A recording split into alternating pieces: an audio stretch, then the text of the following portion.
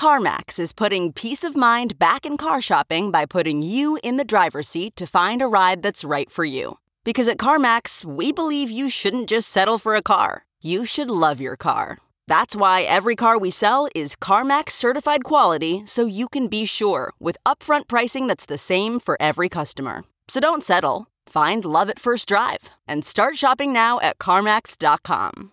CarMax, the way car buying should be. This is Merriam-Webster's Word of the Day podcast for April 3rd.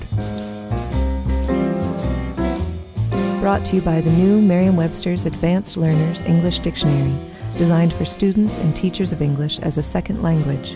Learn more at learnersdictionary.com. Today's word is cadge, spelled C-A-D-G-E. Cadge is a verb that means to beg or to sponge. Here's the word used from a blog post by Karl Wilder at the Huffington Post. With a straight face, I actually said that I was still hungry and tried to cadge a second half-pound burrito. I failed.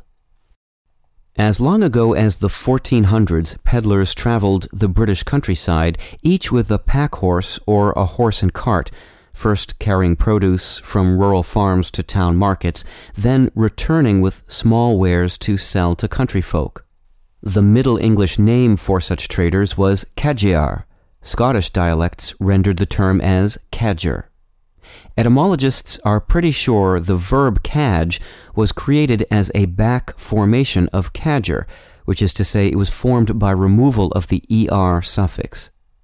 At its most general, cadger meant carrier, and the verb cadge meant to carry. More specifically, the verb meant to go about as a cadger or peddler.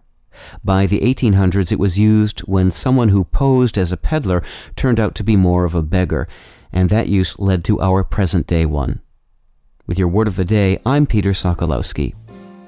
Visit the all-new learnersdictionary.com, the ultimate online home for teachers and learners of English. A free online dictionary, audio pronunciations, custom study lists, and interactive exercises are available now at learnersdictionary.com.